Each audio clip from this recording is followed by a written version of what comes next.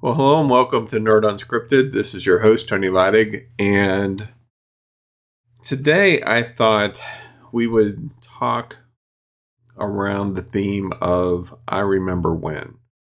And where this idea kind of came from, many of you know that I am a bit of a history buff. I love doing research in history, which goes along with genealogy and all that kind of stuff. I've done genealogy research for 15 years or so, probably a little longer. I actually don't remember when I started.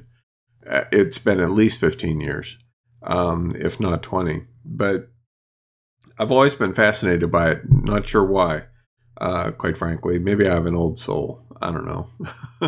But I remember years ago, when I lived in New Jersey, I managed this printing company in this little town called Egg Harbor City, which is maybe about half hour, 40 minutes from Atlantic City.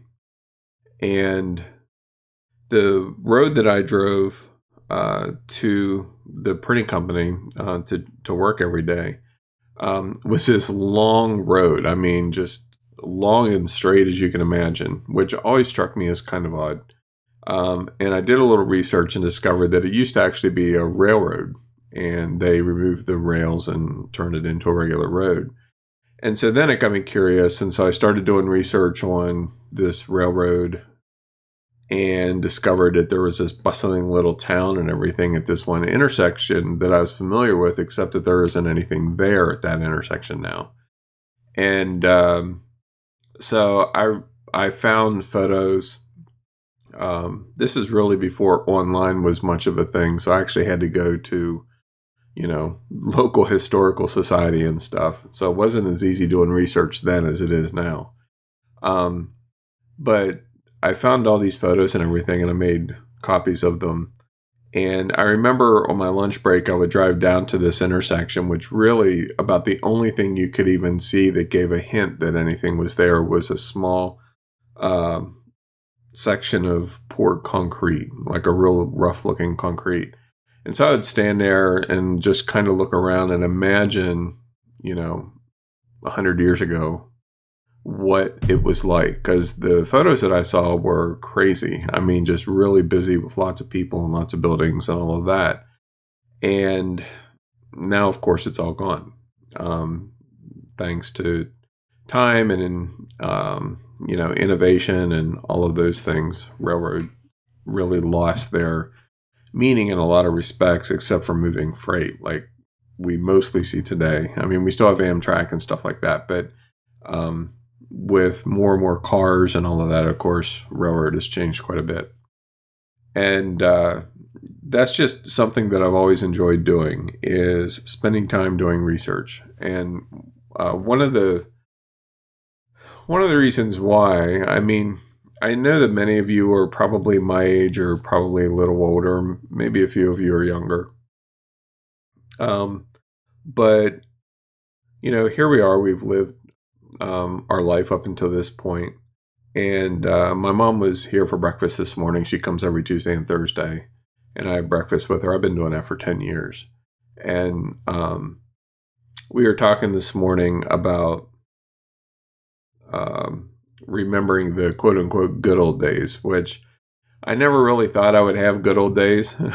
Because you know how it is. You think of yourself as younger than what you really are. I'm 56 this year, turned 56 in April.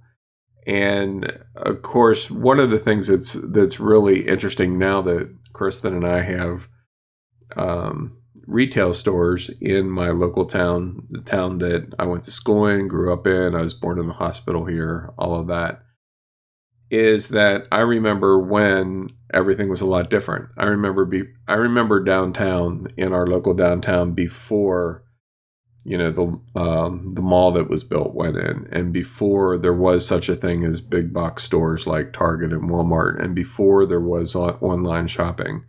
So like late 60s into the 70s, things were a lot different then than what they are today. And the storefront where our toy box is, interestingly enough, is the oldest establishment in Chambersburg that has had ongoing retail in one form or another, starting in 1780. There's been some kind of a retail space in that spot. Of course, it's been burned down a couple times and all of that, but the original foundation is there. And so we can actually go into the basement and see the original foundation that was there whenever the whole town was burned down. But whenever I was a kid, it was an Endicott Johnson's shoe store. And I remember going in there with my grandmother. She would take me in there shopping for shoes. And what is now our storage area in the basement used to be where they would have their clearance section for shoes and stuff. And I remember going down there. I remember being there. It looked a bit better than it does now, but it's interesting and it's fascinating to me how things change. Like the house that I grew up in our local town, Upper Strasburg, it's a parking lot now. All the houses, all of our neighbors' houses, it's all parking lot now. And it's one of the things that, I don't know, that I give a lot of thought about personally, perhaps you do, perhaps you don't, is that it comes from a statement that I actually made to my mom today. Hadn't really thought about it before until today. But I said, because we were talking about all the different places that we used to visit, and, both my mom and dad went to one-room schoolhouses, and I've been able to photograph both of those and, all of that. My dad's homestead that he grew up in when he was a little kid and everything, and my mom's as well. And, I said to Mom, I said, how we remember life the way it was when we were all growing up, my grandkids will have zero frame of reference. They will have no idea, what life was like then, unless we tell them, and my mom agreed. She's like, well, it's up to you to tell them, write it down, write a book, which is what Kristen said, write it down in a book. And I thought, I don't know how many people would really be interested in that, but you think about how life was whenever you were a kid, experiences, even, negative experiences in some cases, but certainly the positive ones. It's just, life is so radically different today than how it was. I mean, thanks in large to technology, of course, but where's it going to be in 100 years or, even longer? Go 2 generations out or 3 generations out from us. We have generations of kids being born now that, have no idea what a regular rotary dial phone is, or an 8-track, or, some of those kinds of things. It's kind of silly to think about. But even more so, locations. Houses don't last forever. And even places that are historic sites, unless they're really, well-known historic sites like Gettysburg, for instance,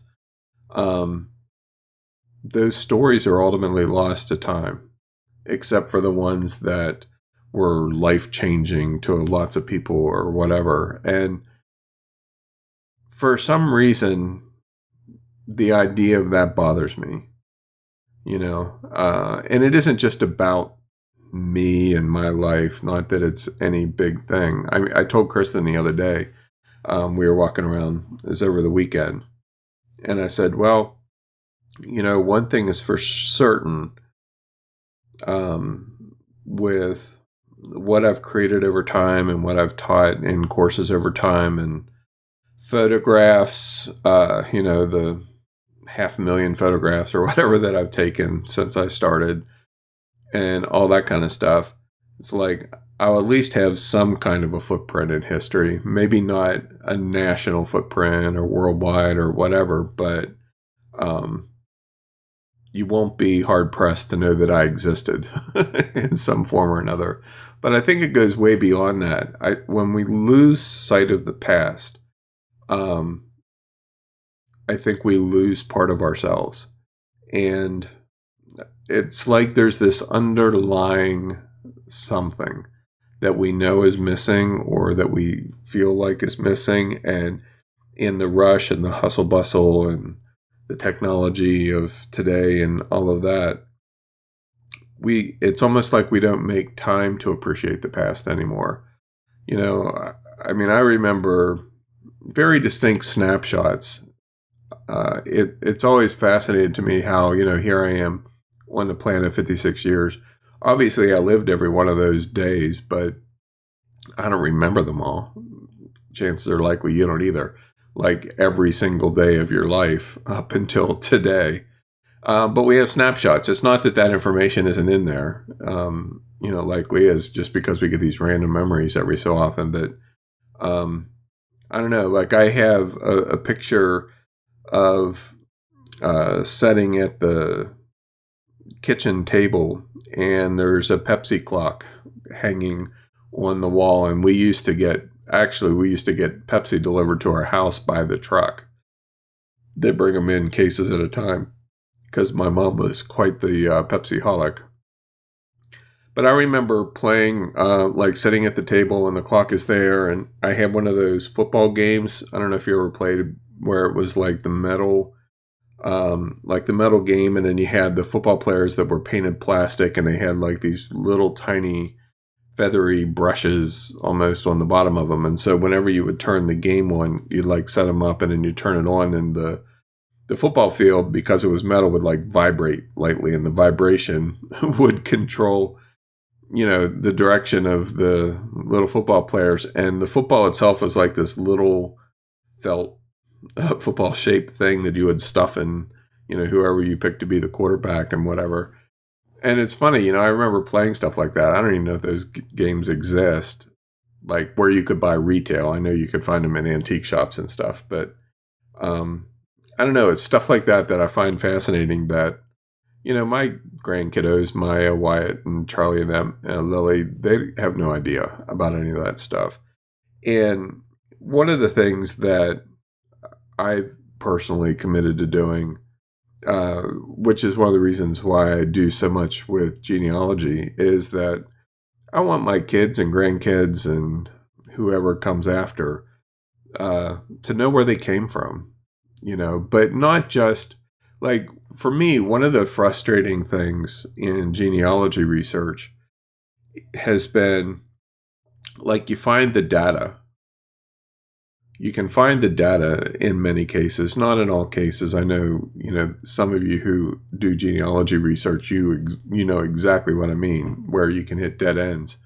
I've had some dead ends that took me 15 years or 10 years to get through, but I finally got through them. But you get the data, so-and-so was born on what day, and they died on this day, and they got married on that day, and they lived in such and such a location during this census or that census.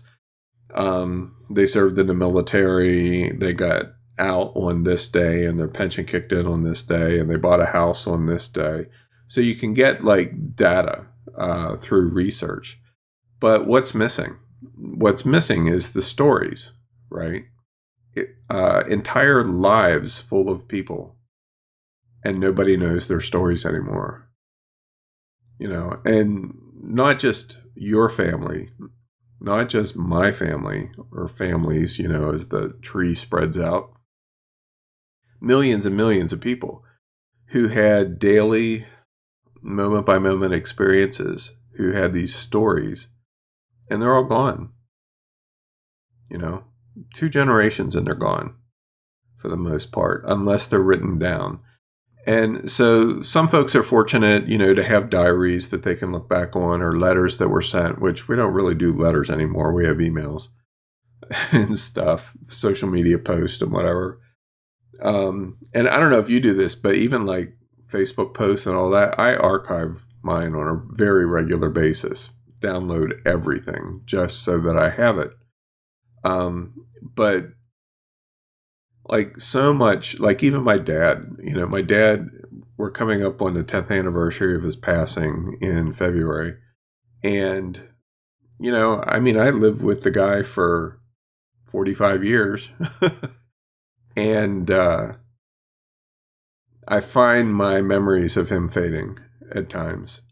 Fortunately, being a history buff and researchaholic and genealogy guy, I've been able to gain access to a lot of family photos and those kinds of things, which I scan on a regular basis. And being a photographer kind of guy since I was 14, I've taken a lot of photos. So there's a lot of things like that. Like I've always been, as I mentioned earlier, fascinated with history. So even when my dad was living, like he would take me over to where he grew up, which is about half an hour, 40 minutes from where I live now.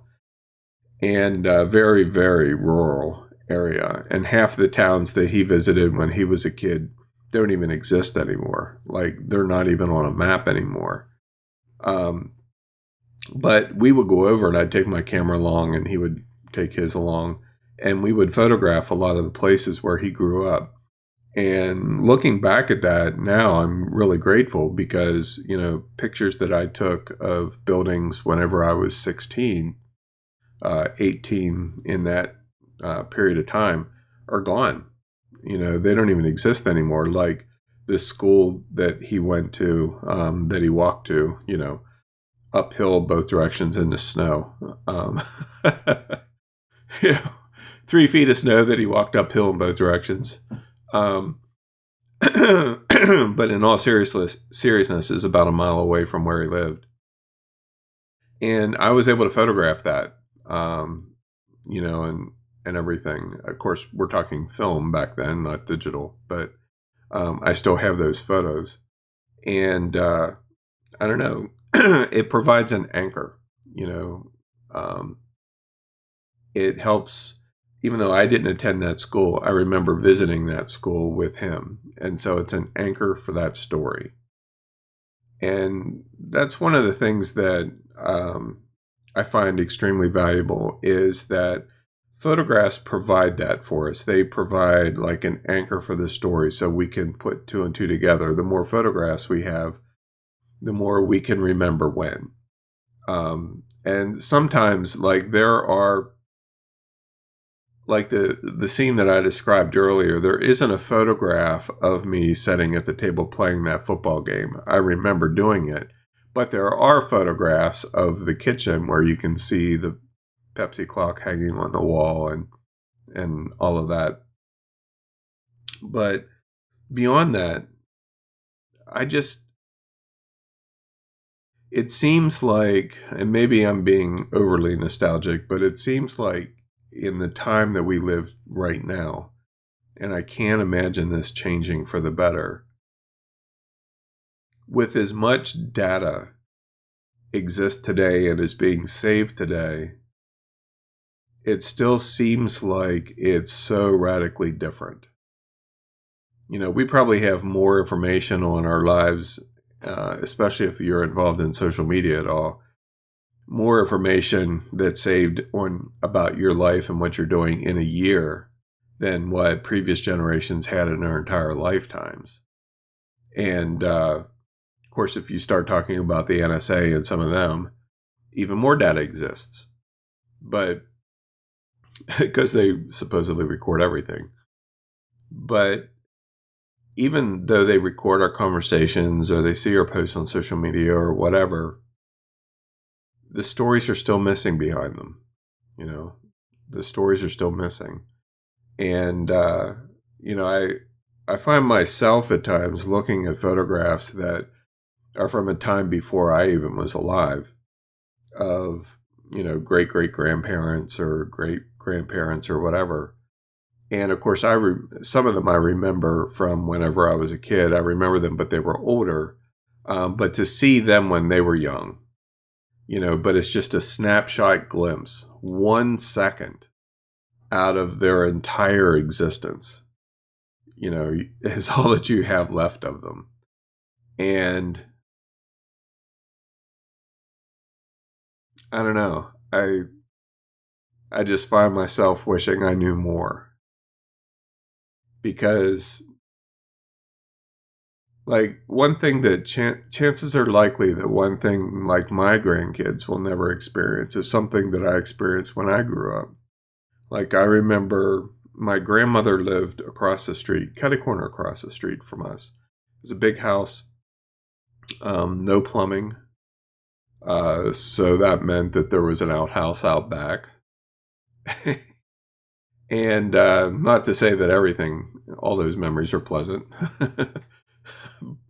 Like going into her outhouse in the wintertime was not my day of a good time, but still, And I remember going to fetch water um, back, back then, taking a bucket out, like two buckets. One was a small bucket with water in it to prime the pump, and the other was to catch the water in the pump. And I remember she had a huge kitchen with like a built-in flour sifter and all that kind of stuff. And her and my mom and my aunts would all be out there, like not even, especially on the holidays, but not even on the holidays. We'd often get there together on Sundays after church, which the church was directly across the street from my grandmother's. And they'd all be out there preparing food together and baking and all of that. And I like food, so I was often out there. I was either doing that or, on the latest quest of the moment, because I've always been wired that way, even as a little kid. But I remember that, and I remember my great grandmother sitting in a chair out there, watching them, not really contributing a whole lot. I mean, she was much older, but still in pretty decent health. But she would just kind of watch, and they would prepare a lot of recipes that came from her, my great grandmother, and then on the front porch, my grandfather would be out there, my dad, myself, maybe some of my cousins, and the time period that I'm talking about would have been, let's see, I would say early 70s, probably around that period of time. Yeah, that's about right. Early to mid 70s, somewhere around there, because I know we lived there in 76, because that's when the UFO showed up and everything. But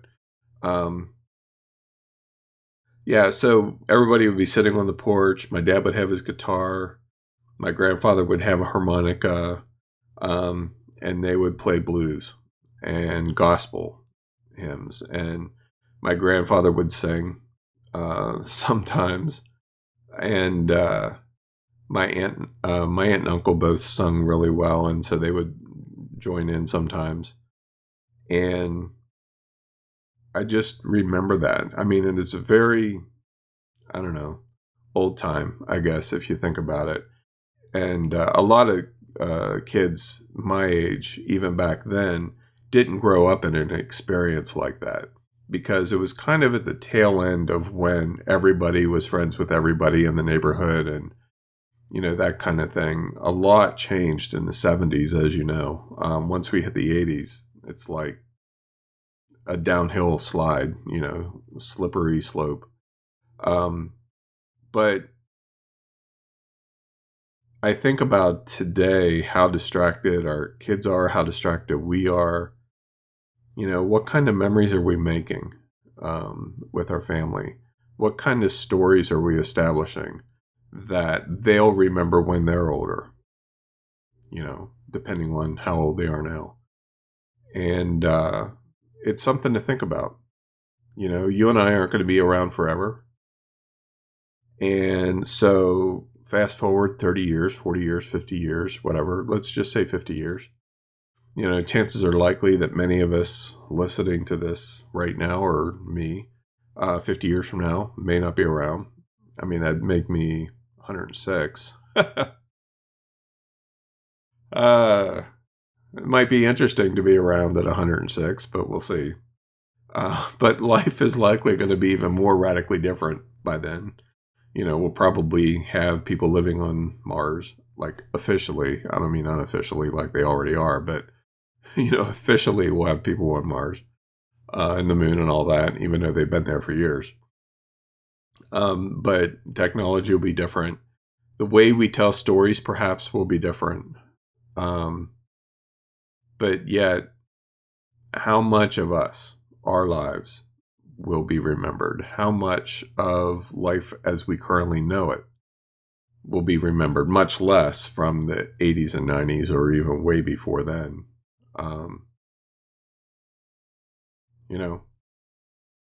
Whenever our grandkids or great grandkids or whatever look back, what will they remember? And it's something to think about. Nostalgia is something that we tap into a lot, but I'm a big believer and always have been in legacy, heritage, our cultural foundations. And it's funny, very often things like that, like culture, for instance, is used in a very divisive manner because it's been often used against people of culture, like Native Americans, for instance. These days, to get any qualifying benefit or whatever for being Native American, you have to prove that you are like a freaking dog, whether you're a pure blood or you have a degree of blood or whatever. So, in the time that we live today, we have different types of things that are qualified as being legitimately X. Dogs, cats, horses, and Native Americans. If you have enough blood, you're Cherokee. Congratulations. But, it's also been proven that genetically, culture will come out in about 3 to 4 generations. It's naturally bred out of our DNA and everything. And so, in remembering, one of the things that's been really eye-opening, my mom's family, I have multiple lines that originally came through Cherokee culture, like 4 different lines that all had Cherokee in the past. But yet here I am today, and I've proven that, by the way, that it was legitimate through the research. I've done the research, and I've proven those lines. But those lines, to me, I'm about 4 to 5 generations removed from when family members were quote unquote full blood Cherokee, which in this day and age with DNA doesn't even actually mean anything because of discoveries that were made in that genome. But whenever I do DNA tests today, it's gone. You see like 1%, 2% that points in that direction, and everything else points to what's happened in my family between now and the late 1700s, which is Irish, English, those kinds of things. So the only thing that I have left of any heritage connection at all is what I've been told, what I've learned. I grew up with stories. I remember my aunt and uncles telling me stories of ancestors and, one who was a chief about 6 generations back. I remember growing up being taught a lot of the crafts, basket making, some of the old Cherokee recipes, stuff like that. I grew up with them. My grandmother had all those recipes, but that's all that I have, And then later on, I met a number of Cherokee elders that I got to sit down with and talk to and shared stories and all of that. And they were very accepting and encouraging and embracing. And so I learned more about that heritage through talking with them. And of course, danced in powwows, and I have traditional Cherokee regalia and all that kind of stuff. Even though I look about as Irish English as you can get. But The challenge is, okay, like my part of my ex-wife's family was Lakota, if you go back. And of course, with that knowledge of those different cultures, we raised our girls from the time they were very, very young, actually before they were teens, in Native American culture. We spent a lot of time with that. We danced in powwows, did presentations, all that kind of stuff. All of my grandbabies have been introduced into the circle in a traditional fashion, the way it has been done for centuries. And so they are aware of that culture, but yet there's still the filtering effect. Those stories are still filtering out through them. And so their memories of Native American heritage, they're even less than what we were as adults, and then even more less than what my mom or their great grandparents were, and so on as it goes. And that's why I think it's so important. And you may not hold the same belief that I do. Not everyone's interested in history or heritage or anything like that, but I think we owe it to the future to record the stories. Anybody can find facts. Just a little bit of research, especially today. Anybody can find facts. But to me, the facts mean nothing without the stories. I can prove that my great-great-great-grandparents lived. I have all their birth dates, death dates, marriage dates, all that kind of stuff. Even have a couple pictures, like one or two. So I can prove that they lived. But do I know them? Do I know anything about them other than the fact that, there's Bruce, there's Margaret, my great-great-grandparents. I don't know anything about them. So it's almost like they've been wiped from history, even though they existed. And I don't know, in the grand scheme of reincarnation and all that kind of stuff, maybe none of it matters. Maybe at the end of the day and in the grand scheme of millions of years of history, none of it matters. But even think about that. I'm just talking about, 200 or 300 years back, if even, right? Imagine 1,000 years back, 2,000, 5,000, 10,000, 100,000, right? Think about all the people that have lived, and we know very little about them. Like, I find, of course, I'm fascinated with dinosaurs and fossils and all that kind of stuff. And I find it incredibly interesting to read the stories and conclusions that people make about animals that existed 100 million years ago. Like, how the hell? Lucky guess? Making shit up? All the above? Who knows? But I don't know. You look at that and we think, oh yeah, we know exactly this is a T-Rex and this is what they likely look like based on the bone configuration and all of that. And then all of a sudden somebody finds a fossil that's also deemed to be T-Rex, and this one has feathers, or the hint of feathers. And then they find another fossil that predates the T-Rex, but it's smaller, but it has the hint of rainbow colored plumes and stuff like that. And so we take little bits and pieces of data, state it as fact, create stories around it that most likely aren't even true. Like I'm pretty certain that nearly every conclusion about dinosaurs, just using that as an example, is 100% wrong. And as time goes on, I think proof will prove me correct.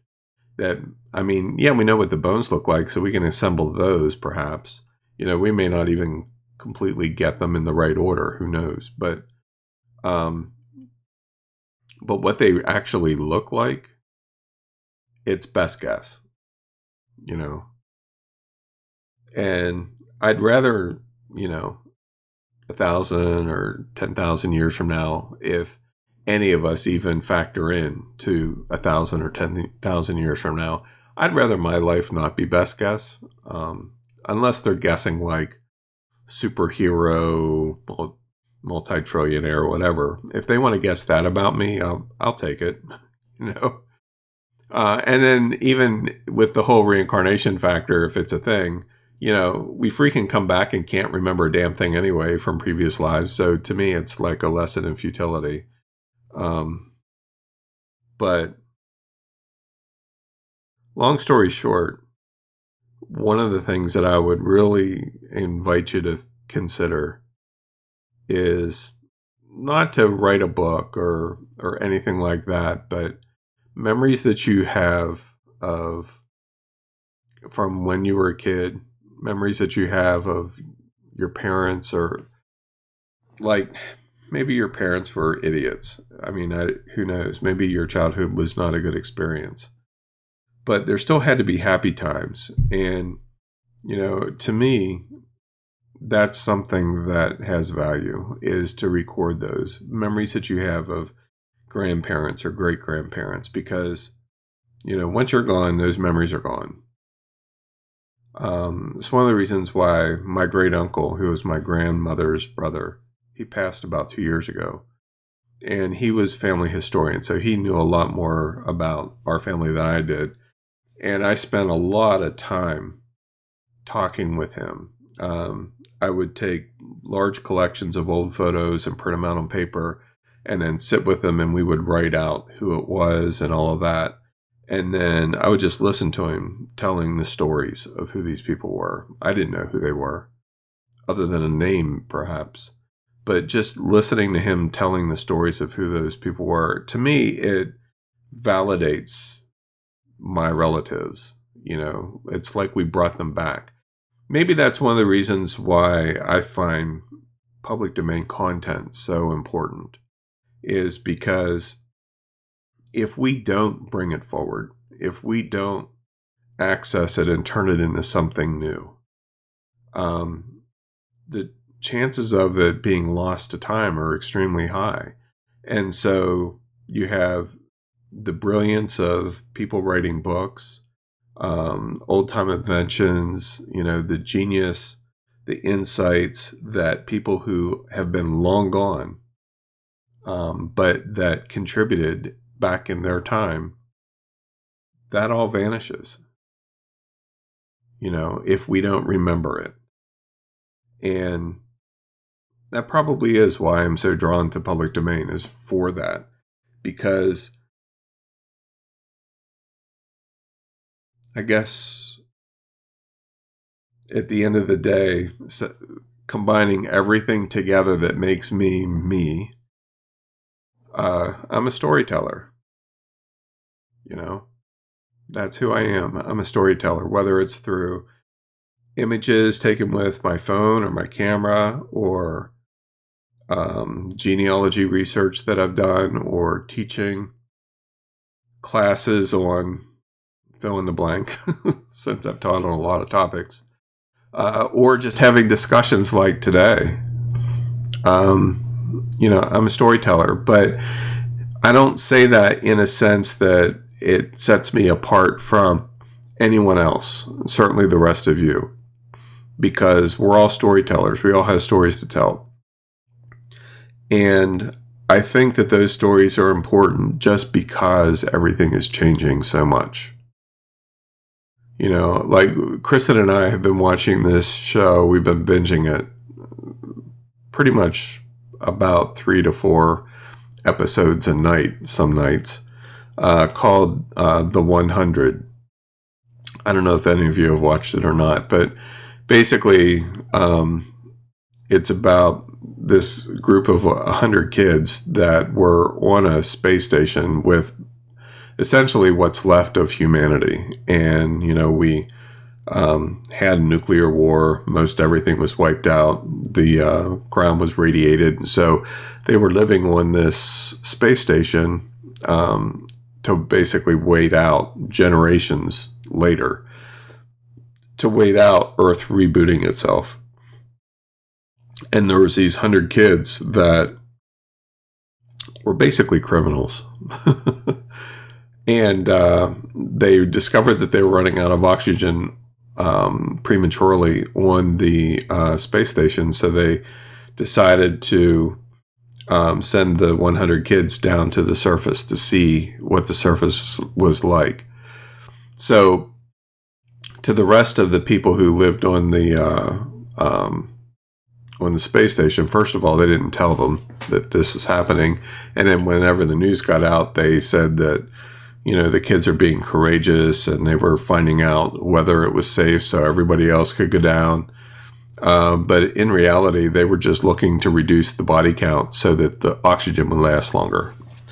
But anyway, they landed on the East Coast, and one of the interesting scenes, we're in the middle of season 2, I think right now. There's 5 seasons total so far. But one of the interesting things is that there's a group who basically survived the Holocaust through generations that they refer to as the Grounders. And their primary base of operation where they live is essentially in Washington, D.C. But what's really curious is that every so often you see like a random column, you see like the statue of Abraham Lincoln sitting on the chair, and there's like trees and bushes and everything growing up all around it. And so you have this story set, and granted it's fiction, okay, but you have the story set in a time hundreds of years into the future after nuclear proliferation and all of that. And they reference these different markers like Abraham Lincoln statue. But they don't know any of the stories behind what used to be there. All that's left is their present day interactions in that region, which is mostly jungle or mountain or whatever the case. And so it's just kind of fascinating to me that it kind of points to the same thing that I'm talking about today, where what will we remember 100 or 200 years from now? And will that story only be told based on a certain people group? We see these apocalyptic type movies where the only people who survive are the elite and the politicians and whatever, because they have the money to afford to do so. I don't know if there's truth to that or not. I mean, I know that there's reports of some of that, type of planning happening now. You hear tell of underground bases and islands off the coast of New Zealand, all kinds of crazy things like that. But chances are likely that's not going to include me one way or the other. And so there you go. That's what I've been thinking about today. Is what's your legacy going to be? Whenever you're gone, what will the future generations remember? And you might think, well, it doesn't really matter because I'm just an ordinary person eking out an existence, blah, blah, blah. But that's where you're wrong, because every single one of us are here for a reason. We're here on this planet for a purpose. And, whether we fulfill that purpose or not is still immaterial, because we still have stories to tell. And maybe we think that those stories aren't interesting, but they are. If you think about a large jigsaw puzzle, they are a piece of that puzzle that can't be filled by anyone else other than you. If those stories aren't told, a piece of that jigsaw puzzle or that tapestry, whatever analogy you want to use, is missing, and it will never be filled in, ever. So I think we all owe it to ourselves. We owe it to our kids and grandkids. We owe it to future generations to capture those stories, whether they're interesting or not. And who knows what impact that could have on the near future, on the distant future. Like, who knows? It's impossible to predict. But anyway, let me go to the comments and questions and see what you guys have to say.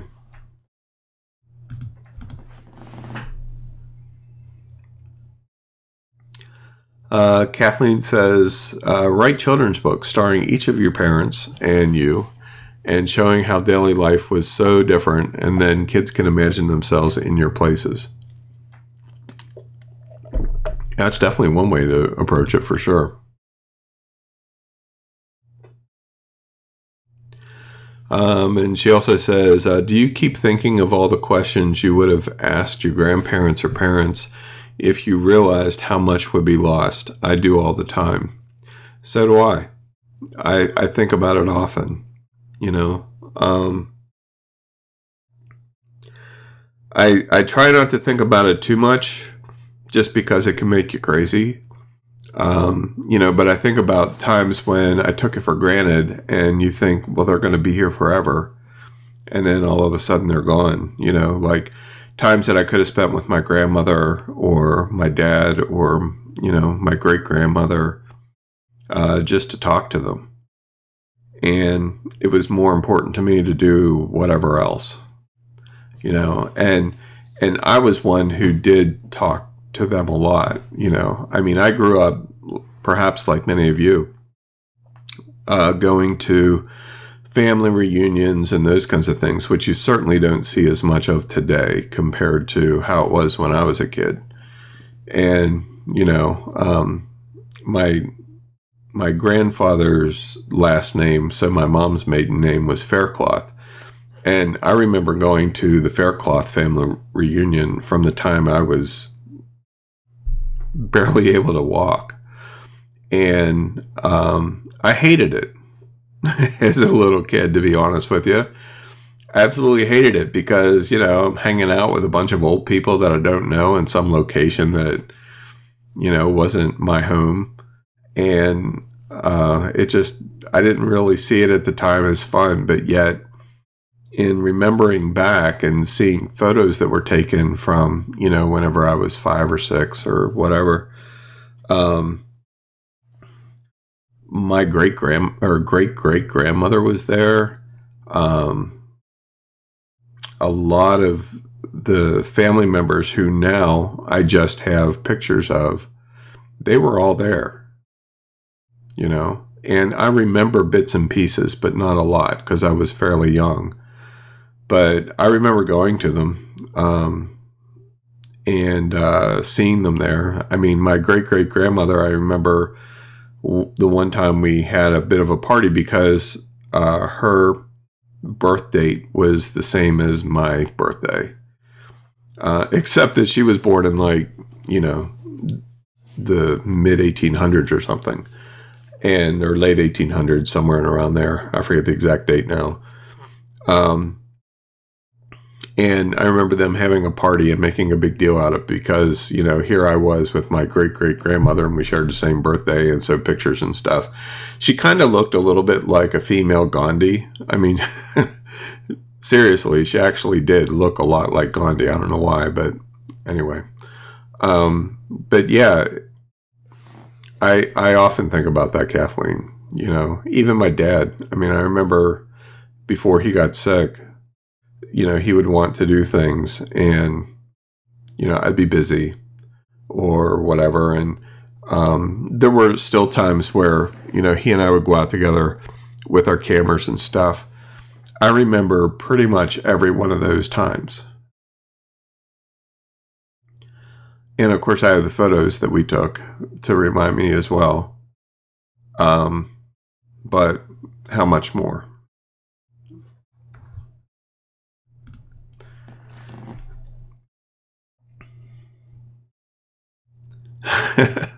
William says, I had an electric football game too and spent a lot of time playing with it.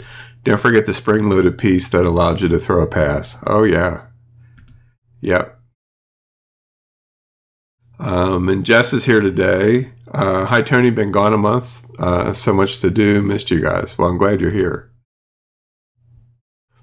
And Lon says, I ended up taking a photo of the house my great-grandfather built and made it into an illustration using Watercolor Studio. That artwork sure was popular with my family. Oh, yeah. And it's one of the reasons why, I don't know if you guys remember, you probably do. 2 years ago, I got the idea to start creating fantasy illustrations of my grandkiddos. So I have 4 currently, and I'm content with 4. We don't really need any more. But so I'll take their picture and put them in this fantasy scenario. And I started it as a tradition 2 years ago, and then, of course, continued it last year. And I just started thinking through the process of what I want to create this year. And another thing that I've done a lot with the holidays, and what you said really brought this back to mind, is I like giving homemade gifts.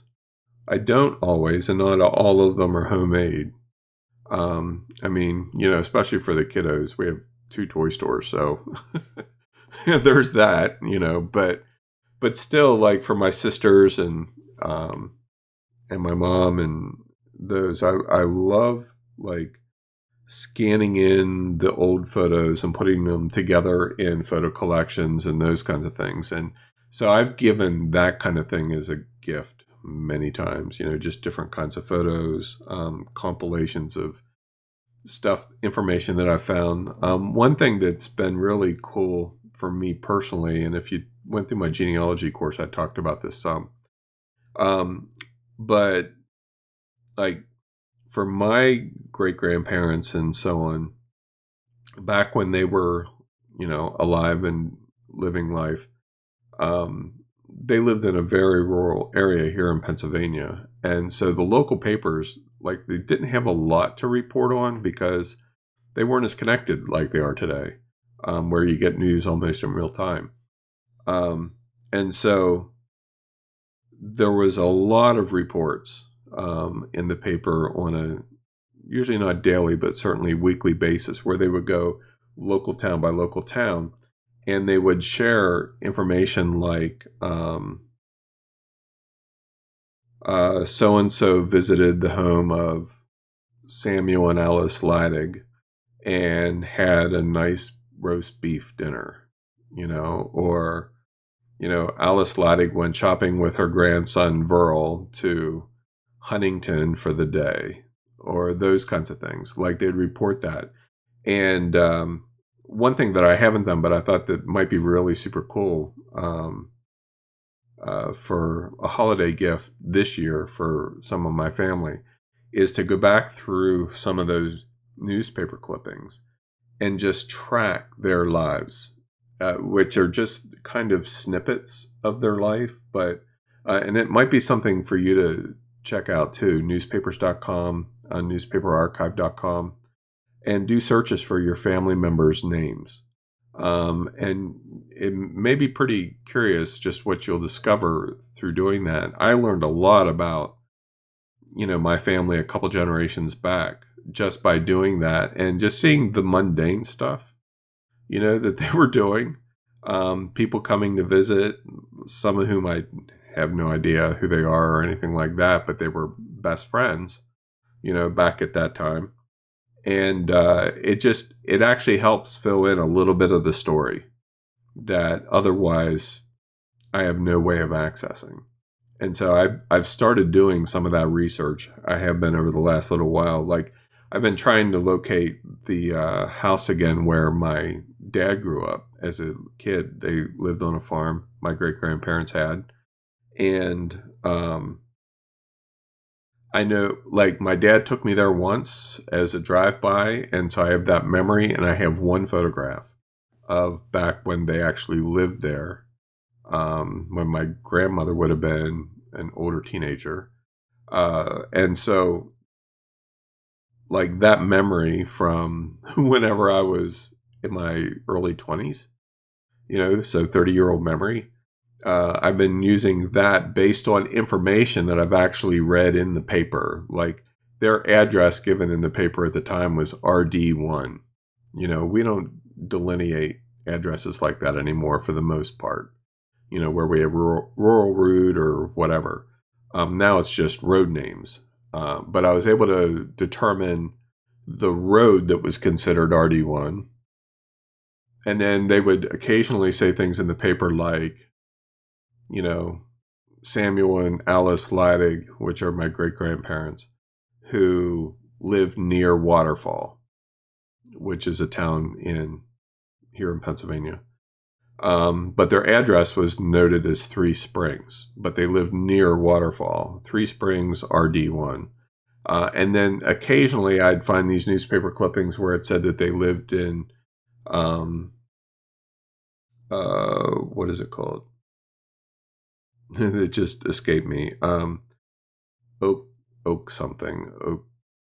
I can't remember. But anyway, that town is no longer in existence. It isn't there. But the school is. Like if you do, like I've been doing a lot of searches on Google Earth and Google Maps. And so the original school where my dad went to school, the building itself isn't there at all, but they have a marker on Google Maps for it, which is surprising.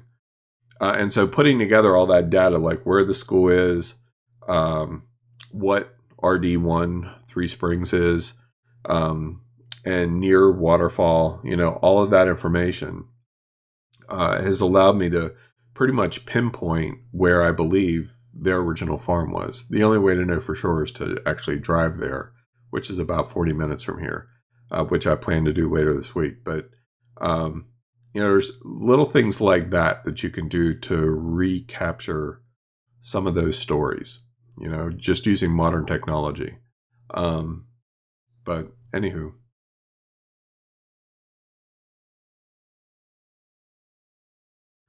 William says, great family memories to cherish and share with your kids and grandkids. Yeah, for sure. And he also says, there's something to be said for oral history. I agree. Like, I just don't know how much of that happens anymore. I mean, I'm sure it does in some families, but even in my own family, not so much.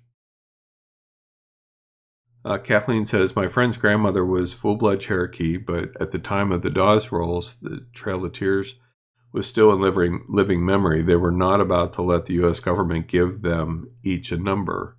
A Texas rancher offered them all jobs in Texas instead, and they went. So my friend, who even looks Indian to other Indians, can't prove his heritage. Yeah, that's not surprising at all.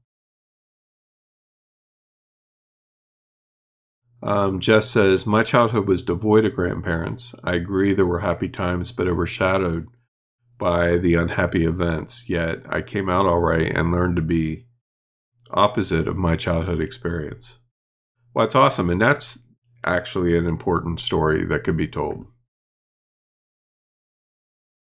Tony says, the older I got, the more I wanted to listen to stories from our grandparents and older generations. Trouble was, I didn't know what questions to ask them. He said, I didn't know what questions to ask when I was younger. And he also shares, I'm 13 years older than you, and I remember families were a lot more interactive than they were in the 80s and forward to now. Yeah, I think so, for sure. I agree. And Kathleen says, it sounds like you have a lot of great memories and spent more time with your elders than most of us. That's great. Yeah, I was blessed that way. Like one thing that I really can say, at least for when I was young,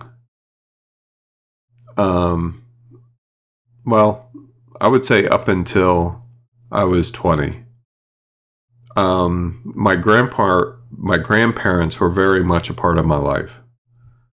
And so, like, we usually lived near them, one or the other, or we visited a lot. And I know that had an impact. I mean, I remember, both sets of grandparents taking me fishing, especially, my grandmother, my mom's mom, and her second husband, I guess. Yeah. Because her first husband, my true grandfather, died when I was 5. And then she remarried. And so growing up, he was really more like my grandfather. But I remember going hunting and fishing with them. I remember going fishing with my other grandparents, my dad's parents. As a kid, catching this like 36-inch long carp that practically pulled me into the lake. My grandfather had to wrap his arms around me just to keep me from flying into the lake. It took me like an hour to land that stupid thing, but I did it. But yeah, I mean, there was a lot of things like that. I remember I was fortunate.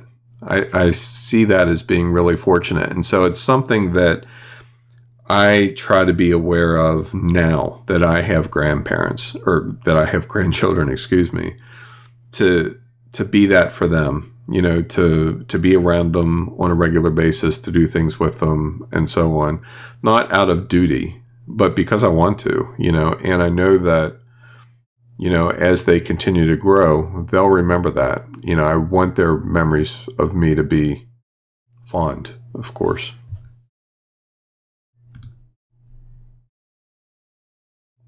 Tony says, those towns disappearing must be an American thing. 1 or 2 villages have gone from the UK, but most towns have only gotten bigger. Is it because your buildings were wood and ours were brick and stone? I think it could be some of that. That's actually a really good point. I haven't quite thought about it like that before, but I mean, America is a fairly young country. We act like we've been here forever, but we haven't. As opposed to, Europe and other places where, you may still have. I was reading something just yesterday about a building in France that's still being used that was built in the 13th century. It's like, okay, like we don't have that here at all. So I think that could be part of it for sure. Suzanne says, my great-grandmother was full-blood Seneca, but we can't trace it or prove it. Yeah, and that's not surprising. And unfortunately, with a lot of the Native American interaction, because of the whole, CDIB thing with the blood and all of that, they've actually created, the government, they have created this competitive kind of dynamic where a lot of Native American tribes, not all, but many, have shunned 3rd or 4th generation descendants because they represent competition, for government grants or casino money or whatever the case may be. The Cherokee aren't quite that standoffish about it, but to be legally declared Cherokee as a card-carrying member, you still have to be able to prove heritage back to one of the rolls, like the Dawes roll or one of those. But the one thing that I have appreciated about the Cherokee is that, you may not get access to college funding or anything like that, but they are still very inviting with regard to heritage and teaching, because very, very early on, once the Europeans came over, some of the best well-known tribal chiefs were actually mixed bloods. And so as a result, they've been very open that way to others who are embracing their culture. And it's not to say that they won't test you. I mean, I remember one time I was at a powwow with my family, and this older woman came over and was talking with me, and she was asking me a lot of questions about my regalia. And I was wearing traditional Cherokee regalia, and because they have like a instead of wearing like a headdress, like Cherokees didn't do headdresses. Okay, they had a turban, very similar to Middle Eastern turbans, actually. And so they had like turbans and different things like that, bandoliers, which like straps that would go around your arms, and center seam moccasins, and just a lot of different things like that that are similar to other tribes but different. And so she was asking me a lot of these different questions, and about the regalia and about heritage and all of that. And so I was just, I mean, I know my stuff, so to speak. And so I was describing it to her and everything, and she was very thankful and appreciative and everything. And then she walked away. And one of my friends, older friends, who's also Cherokee, came up and said, "Oh, so you met grandmother so-and-so?" And I'm like, "Who's that?" She's like, he said, "The elder that you were just talking to." And I said, "Oh yeah, she's really nice." And he said, "So what was she asking you?" And I said, "Oh, she was asking me about what I was wearing and all of that kind of stuff." And he just smiled and shook his head. And he said, "She's one of the clan mothers from the Cherokee Res in Oklahoma. Like, she's one of the decision makers out there. She was testing you to see if you knew your stuff." And all of a sudden, I just like went pale faced, and like, "Well, I guess I did okay." And he's like, "Well, you know what you're talking about." So later on, she came up to me and approached me and invited me. They had a drum there at the powwow, and invited me to sit at their drum, which is a real honor. She would not have done that if I didn't know my culture at all. And so it was just one of those cool experiences that I had, essentially based on part of my heritage that I had to learn, that I had to learn about from the elders and different ones like that, that turned out to be a really positive experience for me, just, because of some of the elders that I've had the privilege to meet, and some of the chiefs, like I've met the chiefs, the different Cherokee chiefs and all of that. And so it was really cool. All right. Well, I've jabbered long enough about this. I hope you enjoyed the conversation today. And of course, we'll get together next week and talk about probably something completely different and random. But that's the fun of this particular series. So anyway, I hope you enjoy your week this coming week here, and going into the weekend. And I'll see you next week for the next show of Nerd Unscripted.